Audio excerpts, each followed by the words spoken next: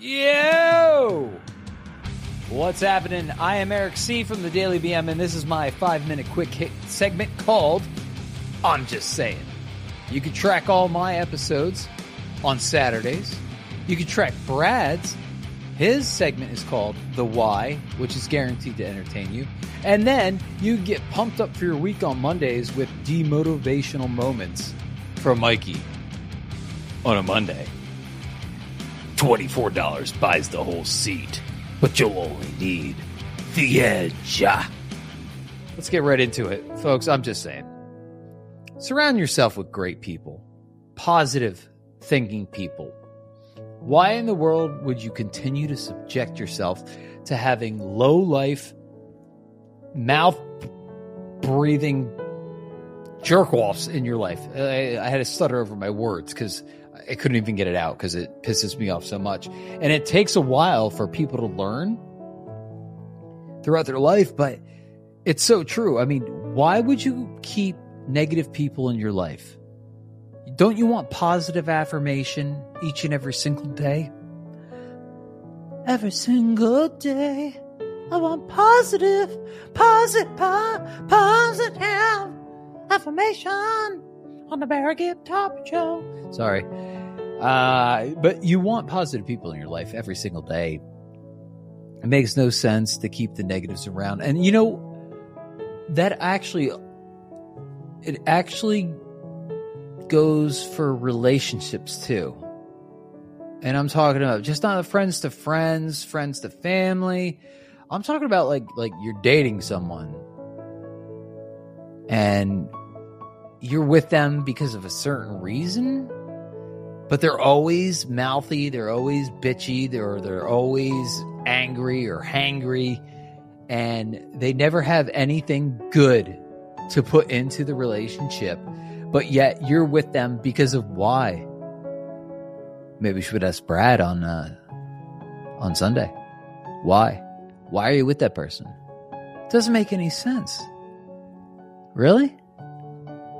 I'm with this person, well, nobody will ever fuck like her. Or if it came to a girl, vice versa. You know, this goes for both guys and gals. I'm not, just pointing out chicks on this one. This is both. But why would you continue to keep yourself in basically what I would call an abusive relationship if they're just negative all the time? My girl is negative all the time, negative all the time. Eddie Murphy remix. Sorry. And then on to the next gimmick. I absolutely love the people who think that they're fucking doctors or that they're your therapist. Now, it's one thing if you ask friends, real friends, for a word, some help. Please help me. I'm going through this right now. You say that you be a shoulder to cry on. You have an ear for my voice to talk to. Thank you so very much. And they give you positive feedback. But how about the naysayers that are out there that all they want to do? I mean, literally all they want to do is just cut you down. You think that they're an acquaintance or a friend? I call them in-school friends. Do you know what that means?